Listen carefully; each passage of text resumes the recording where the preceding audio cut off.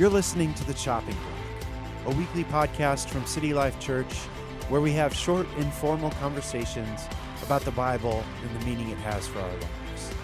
If you didn't get the chance to catch last week's sermon, I'd recommend going back and giving it a listen so that you can pick up with us where the sermon left off.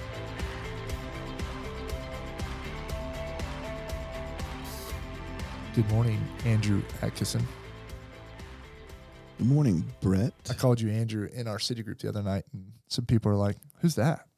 I was like, "Some people shorten people's names. I actually elongate them. I think it's my legal name." Yeah, it's like it's something I do. Well, it's middle of September. It's almost cool outside. It feels really good outside today. It could be cooler. I like it a little cooler. I like fire pit weather is my favorite weather. 50s. I think 50s is ideal for me. It's coming. It's coming soon, people. Be ready. Well, we are back in the chopping block, kind of reflecting on our most recent sermon series, which recently we've been in it a long time. 1 Peter. Spent 19 weeks in the letter of 1 Peter, which was by far our longest series in the time that you've been at City Life. Indeed. How was it? How was that? How was that preaching through a book for that long? It was better than when I tried to preach through Deuteronomy. Yeah, you've told me about that before. It did not go well. Didn't map that one out as well. So, no, I mean, I think it's really healthy to just anchor down in a text and to work through it slowly, especially in epistle, which, is different than preaching historical narrative or prophecy. Probably wouldn't tackle those the same way that we tackled 1 Peter. I think a letter, is written in the form of rhetorical argument. Yeah. And so it makes more sense to slow down and kind of work verse by verse, phrase by phrase, to really try to unpack, hey, what's the argument Peter is making here? Yeah. What's the appeal versus, a narrative discourse that's telling a story, and there's a point to the story. There's a reason why that was included in Holy Scripture, but you're maybe not zeroing in as much on particular words that bear huge theological impact. At times you are. Yeah. Genesis 15, Abraham believed God and it was counted to him as righteousness. Yeah, that's huge. You need to pitch a tent and camp out there a while, right? But generally speaking, you're working through a narrative discourse differently than you're working through an epistle. And so I think it was appropriate for us to go slower, to move slower. And I think one thing I've kind of noticed is, sometimes we have these quick hitter sermon series, like we'll be in Jonah for 4 weeks and just a little bit preview. And those are good. And God does things, can bring things to the forefront really quickly and clearly. And sometimes it's just it's a catalyst for a conversation we're having as a church.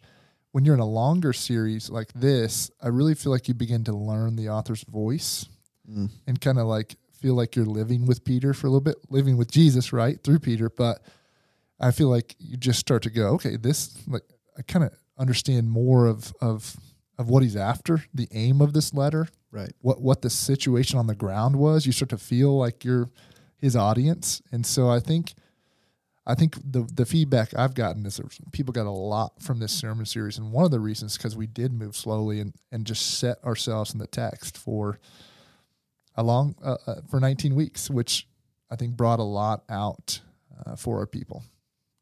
Yeah, I think we trust the Holy Spirit, right? That he's used it and it's been edifying and challenged us where we need to be challenged and encouraged us where we need to be encouraged. And what an incredible letter. Mm-hmm. I mean, so many remarkable truths in 5 short chapters. Well, maybe one more thing about just sermon planning and sermon series. I know, because I see our sermon schedule, that when you are plotting out a series and you're plotting out different texts in the book, you're kind of putting what you think will be the the kind of idea of that text, the topic, whatever you want to call it. But be it suffering, be it grace, be it justification. And often, as we were studying through this letter together, we ended up in a little bit different place on the actual Sunday morning that sermon was preached. So can you talk a little bit about that process, and was there anything surprising as we preached through it this time? Is this your first time preaching through First Peter or second? All the way through, I think it's my first. Was there anything surprising as you kind of led us through this series? I can't remember. I think I was hit this time working through it, just how often Peter's dealing with the theme of suffering. Yeah. I think I really felt that. I felt the distance. What do you mean by distance? The cultural distance between first century Asia Minor and 21st century United States, like there's a significant cultural disparity. And so kind of bridging that gap from here's the situation that these believers in Asia Minor are facing, and here's our situation. And how does this text actually still speak to us?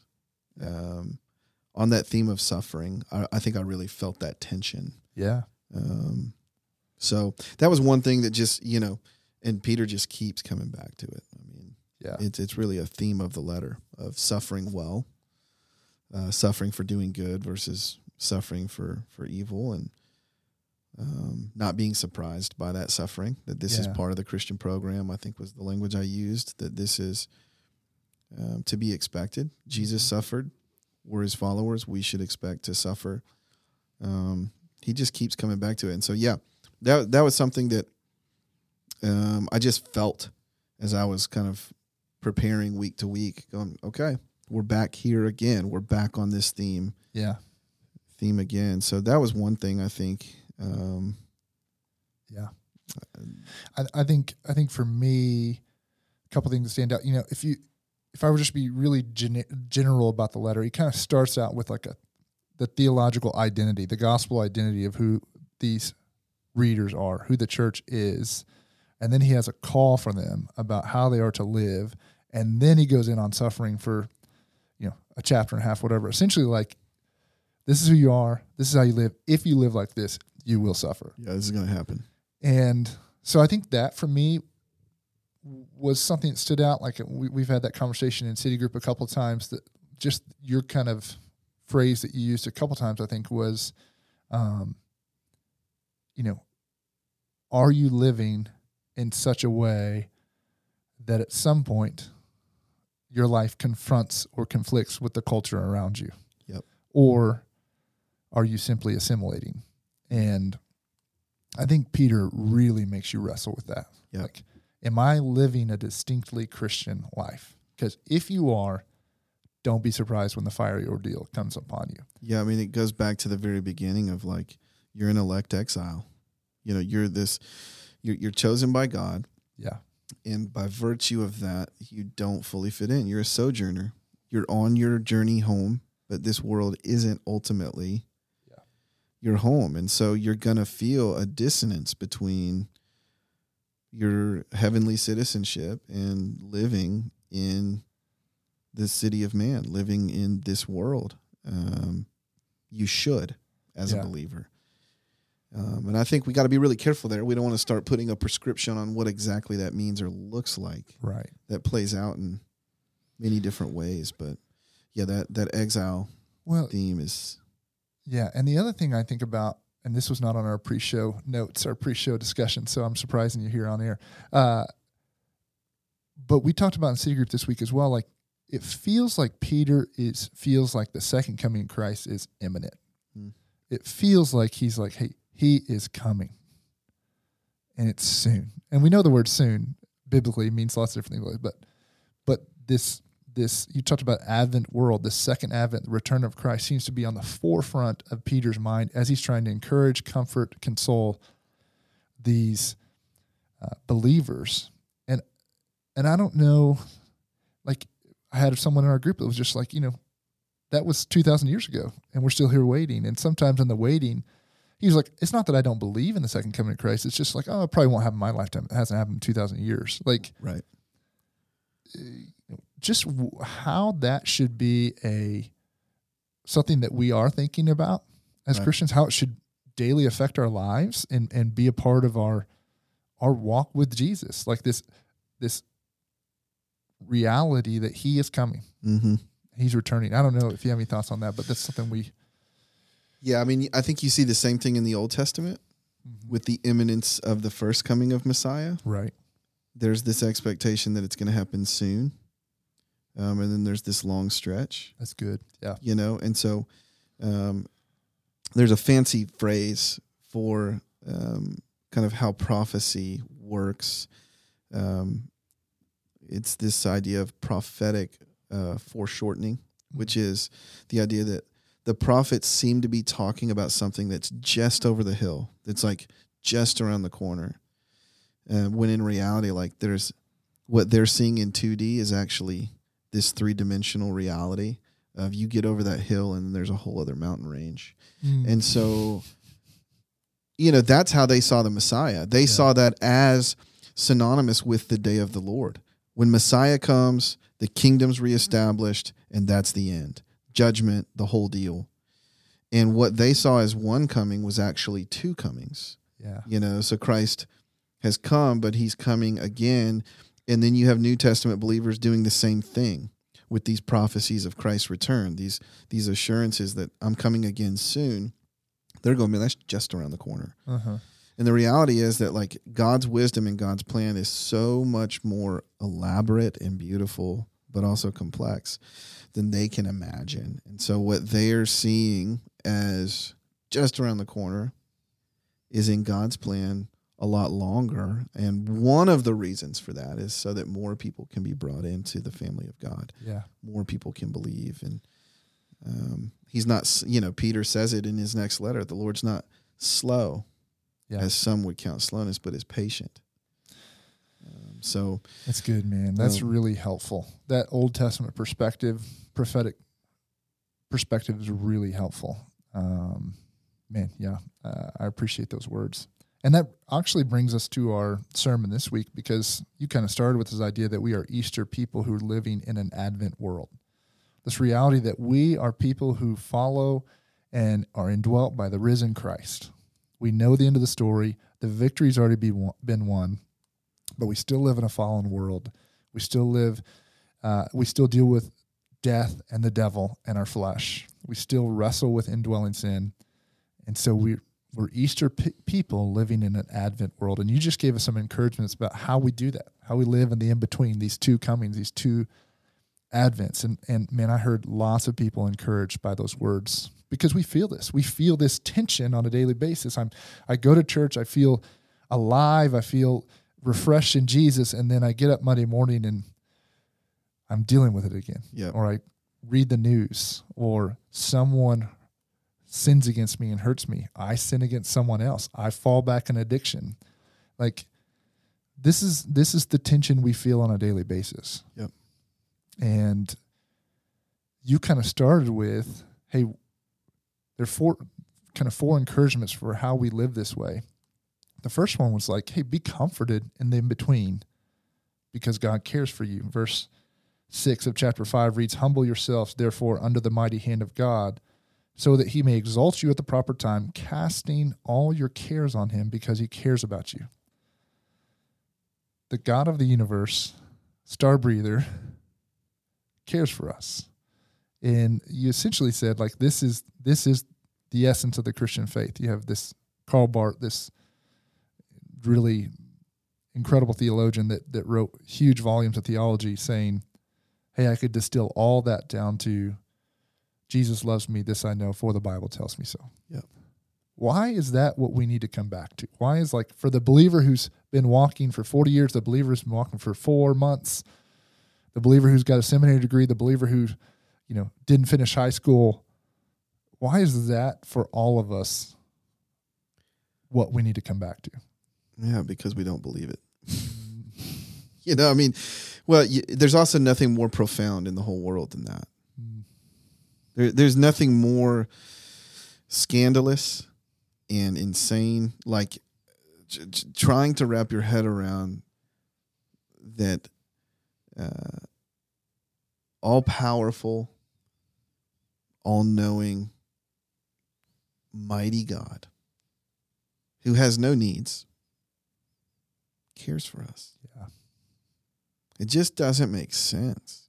It just doesn't make. There's nothing more profound than that thought, and we just don't believe it. I mean, our city group meets on Sunday nights, and so we kind of camped out on this thought for a while, and we just really struggle to believe it. We default to this performance mentality of like, God cares for me if I do well, or God cares for me if I check the box, or we just tend to run to performance, or we just struggle to believe in general that God's preoccupied with other things, and he doesn't care that much about me. Yeah. And what Peter's telling us is, no, he cares about you. He's paying attention to you. He loves you. Mm-hmm. It's just remarkable. I would just encourage you, like, spend some time there this week. Mm-hmm. Like, just give a due consideration to God's care for you. Yeah. One of the things that we got into in our city group was just how we can read our own father story and our own, maybe daddy wounds into our relationship with God the Father. And some of us may struggle to believe that God cares for us because we had an earthly father that didn't exemplify that in our lives. Yeah. Or we had, maybe we'd go, man, I know my dad loves me, but he's not the type of person that I can actually cast my cares upon. Yeah. He's not the type of person I could go to with any struggle, any concern, any care, or any joy, anything. Yeah. And just go, Dad, I want to bring you in on this. Like, I want you to share this burden with me. I want you to share this joy with me. Like, I just want to, I want to cast it all on you. A lot of us don't know what it is to do that. We haven't experienced that sort of intimacy with our earthly father. And so we read that into our heavenly Father. And there's a disconnect there. And the reality is, if you don't believe God cares for you, you'll never trust him with your life. Yeah. You'll never trust him with your life. And you'll never experience the life that Jesus came to offer you. You'll hedge your bets. Yeah. Or you'll create a works-based religion where you're doing great if you feel like you had a great week and you've earned his love and care, and you'll be doing poorly on the weeks where it doesn't go well. You'll just capitulate between self-righteousness and self-loathing, right, depending on how well you're judging yourself to be doing. I mean, it's like the older brother in the prodigal son story, where the father goes out to him and his reaction is, all these years I've been slaving for you. Yeah. Like, that's not healthy father-son relationship. That's a very works-based, proving myself, you owe me sort of a mentality. Very different than what Peter's telling us here. Like, God cares for you. And I think one of the things we have to be mindful in this conversation is the second kind of thing you encourage us with is that we have an enemy, so be watchful. Is that how you said it? Yeah, see, we have an enemy seeking to devour us, so be watchful. So be watchful. Yep. The enemy loves to come in and create this distance between us and God, and that he cares for us by lying to us, by lying to us about who we are, or by lying to us about who God is and what's true. So you have this, verse, be sober-minded, be alert. Your adversary, the devil, is prowling around like a lion, looking for anyone he can devour. Resist him, firm in the faith, knowing that the same kind of sufferings are experienced by your fellow believers throughout the world. The devil, you made a comment that there was a New York Times article that Barna essentially said something like 75% of people don't believe the devil is real. I think if you look at those who claim to be Christian, the numbers, it's not that much better. Yep. When it comes to believing in real spiritual beings, angels and demons, and the devil. Yep. Man, could you just help us? Well, let's do this first. Why do you think that's reality? Why do you think it's so many of us don't believe in these obviously biblical realities, that these spiritual beings are real, that the devil's real, that there is a real spiritual realm all around us. Yeah, I mean, I would say at the functional level, we live that way. Even if we would confess that we believe these things are true, functionally we're atheists a lot of times, and functionally we're, I don't know what the term is for not believing in Satan. Yeah. I think I teased this out a little bit in the sermon that there's been massive cultural shifts in the last few hundred years, and we now live in a world where the pervasive worldview on the supernatural is that it doesn't exist, that everything can be explained materially and naturalistically. So we're combating that ideology and worldview by default. We're natural born skeptics. We're born into that world. That's the air we breathe. And so to even talk about it, people real quickly start going, you're weird. You're strange if you're living as if these things really exist. And then I think part of us are also going, I don't want to be the person who's hyper sensational when it comes to the spiritual, where, the devil's in the soundboard and, the devil made me do it. And that can get really unhealthy. And so I think we just very easily fall into living our lives without giving much thought or mention to the real presence of a spiritual enemy, of Satan and demons. Yeah. The problem is, like, the Bible just holds those categories before us like regularly, like a reality. Yeah. Like this is fact. Like this is the real world. The really real world is a world of angels and demons and spiritual battles. Mm-hmm. And unfortunately, most of us have had our view of the devil informed by what we might call folk theology, like pitchfork and horns and TV shows, movies, pop culture, songs, like just things that have given us a picture of the devil and how he works that can't really jive with what the Bible says about him. Right. So here's a question. What is, we can pendulum swing either way. What's a healthy, right way of thinking about the devil?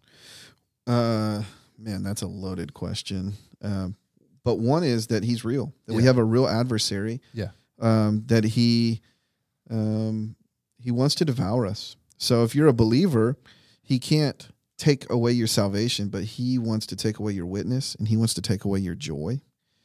And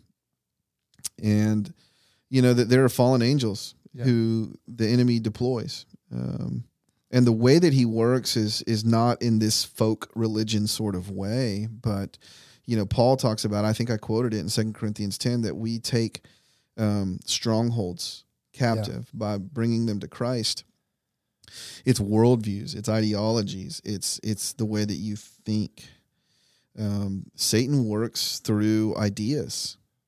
He works through the media, that we need to begin to see the world as beyond the physical, like that behind all of those things is an enemy.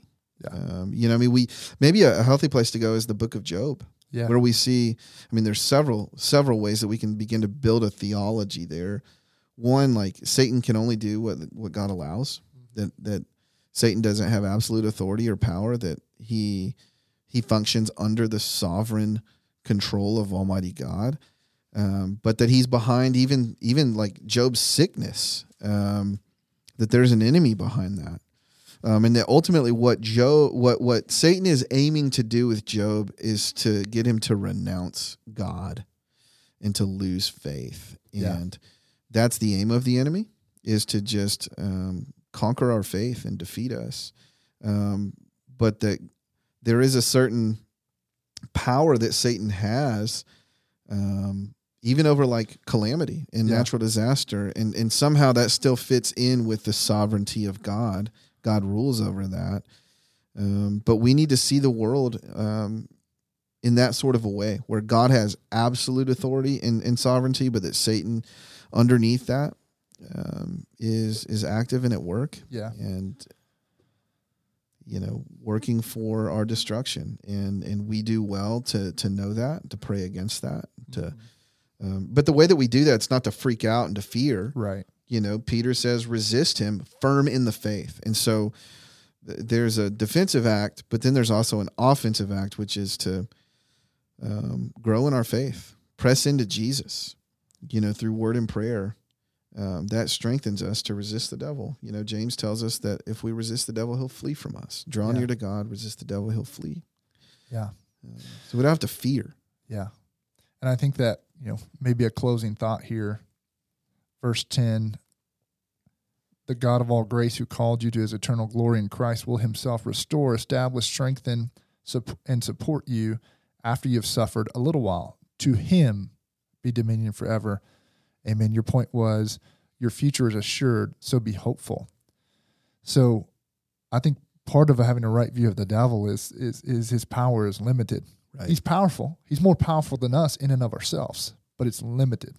Yep. He's not as powerful as God. This is not a one-on-one heavyweight battle. This is a heavyweight versus a featherweight. And there's only one who has dominion forever. Yep. That's God. Yeah. I mean, different analogies to put to use here, but like kind of that D-Day, V-Day analogy of like, hey man, Jesus has already taken the beach. Right. Right. The battle's won. Satan's now like scrambling as a defeated foe, and he's, deploying all of his minions. Yeah. To wreak havoc and to cause harm. But ultimately he already knows victory's guaranteed for the allies. And so,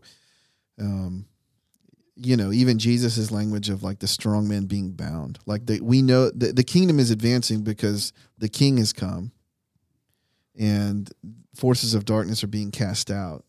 And so Satan's on a leash. He's limited. But he's raging like that, animal that's backed into a corner. Yeah. And trying to do all he can to cause as much havoc as possible. Yeah. And it was super powerful for you to say that the devil is resistible. Like he says resist him, so that means he's resistible. It's not a foregone conclusion that you have to believe the lies of the enemy and live in light of them. That's right. And if we can circle back to our start, one of the best ways you can combat the enemy's work in your life is to really believe that God cares for you. Yep. As you seek him in the word and you pray to him, casting all your cares upon him, that is one of the most powerful ways you can resist the devil's work in your life. Draw near to God, and he will draw near to you. Mm-hmm. Mm-hmm. Well, it's been a great series, man. 1 Peter is powerful. I'm thankful, and we're praying. We're praying for what the Lord did through this book and is going to do as we ruminate on it, and even as people go back years from now and reread and go, man, I remember what was said on a Sunday morning at City Life Church. And one of the great mysteries of preaching and the power and the authority of the scriptures is like, I can remember very few sermons in the sense of like looking back on my journey and go, man, I can put my finger on like what was actually said and remember, these moments. Very few of those. And yet I know that through sitting under the preached word week after week, month after month, year after year, the Holy Spirit has done work in my heart and my life, sanctifying me and working in me. And that's the beauty of preaching through books of the Bible, is like we trust the Holy Spirit to bring real change, to bring real transformation. Even seeding ideas that the Spirit's going to draw out later and use in different ways. So it's fun. It's freeing and fun. Yeah. Amen. To have that sort of a theology of preaching and the word to go, the Spirit does the work. Right. But God is working and he's transforming. Right. So, well, we're thankful for your faithfulness, and we're excited to get into the Devoted series next week and start talking about the kind of church God calls us and is calling us to be. So we'll catch you next week.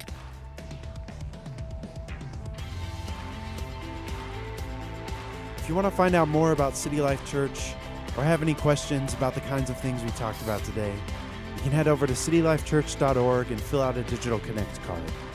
We'd love to reach out and stay in touch with you. Thanks for listening.